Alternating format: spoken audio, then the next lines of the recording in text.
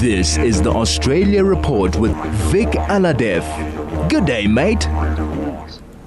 Good day, mate. How are you?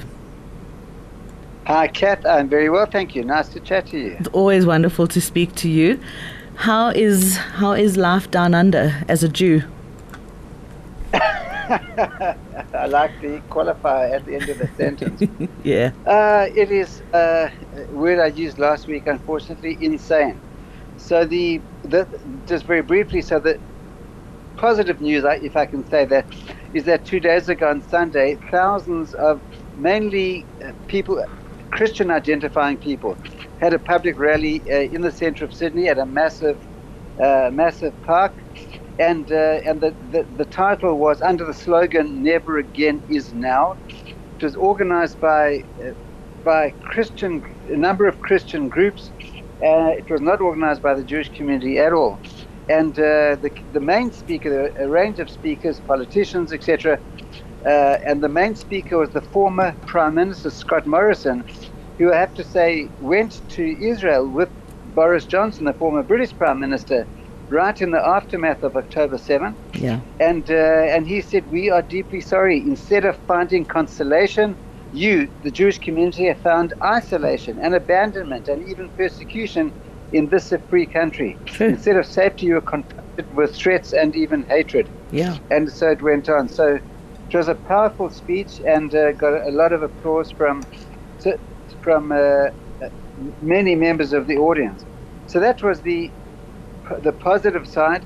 On the other side of the ledger, the current Prime Minister of this country, together with Canada and New Zealand Prime Ministers, issued a joint statement calling on Israel not to go into Rafah, etc. And obviously some of the Jewish leadership has taken issue with that. What is significant is there's a newspaper here called the Australian Financial Review, which is a daily newspaper, a quality newspaper. And they published an outstanding editorial. The headline says, "Middle East war does not excuse ancient prejudice."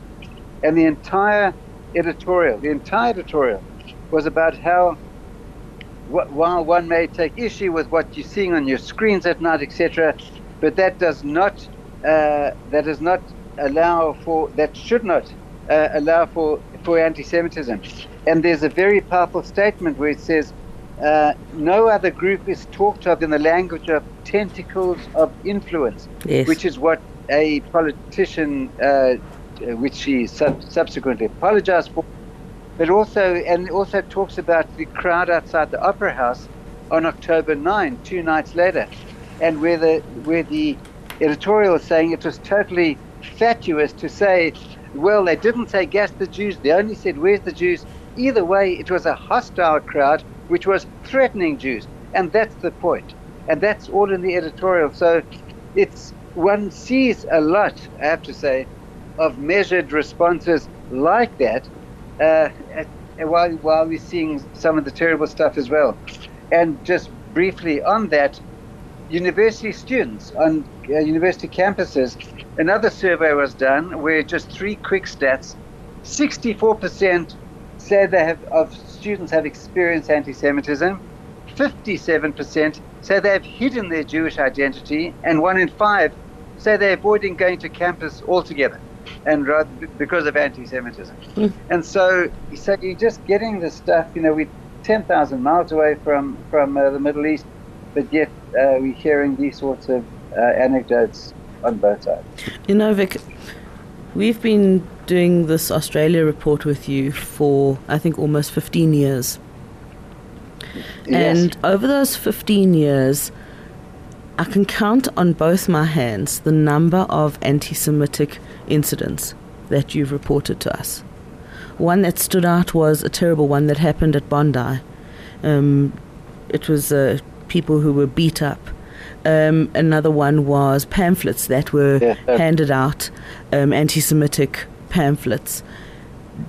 So against that backdrop where anti-Semitism in Australia was really at relatively low levels, has it surprised you what you're seeing now? Has it come out of left field for you? It has. The short answer is absolutely yes. Surprised and shocked and flabbergasted. And I actually wrote an opinion piece which was published in the Sydney Morning Herald on Friday, a couple of days ago. I sent it to you after this call, where I said that Australia 2024 is nothing like Germany 1933, and yet the tsunami of anti-Jewish hatred, which is sweeping this country, is the most all-pervasive and terrifying, which everyone born after the Holocaust is the most terrifying in our lives and in the history of this country. Yeah. So that is how serious it is, how all-pervasive it is, how terrifying it is. And for everyone who's born after the Holocaust, the most frightening and all-pervasive that it has been in our lives and certainly in the history of Australia. Vic, that is where we leave it. I wish you a safe week and catch up with you next week, Tuesday. You'll be speaking to Howard. That is Vic Alhadeff. He's the former CEO of the New South Wales Jewish Board of Deputies, giving us the Australia Report.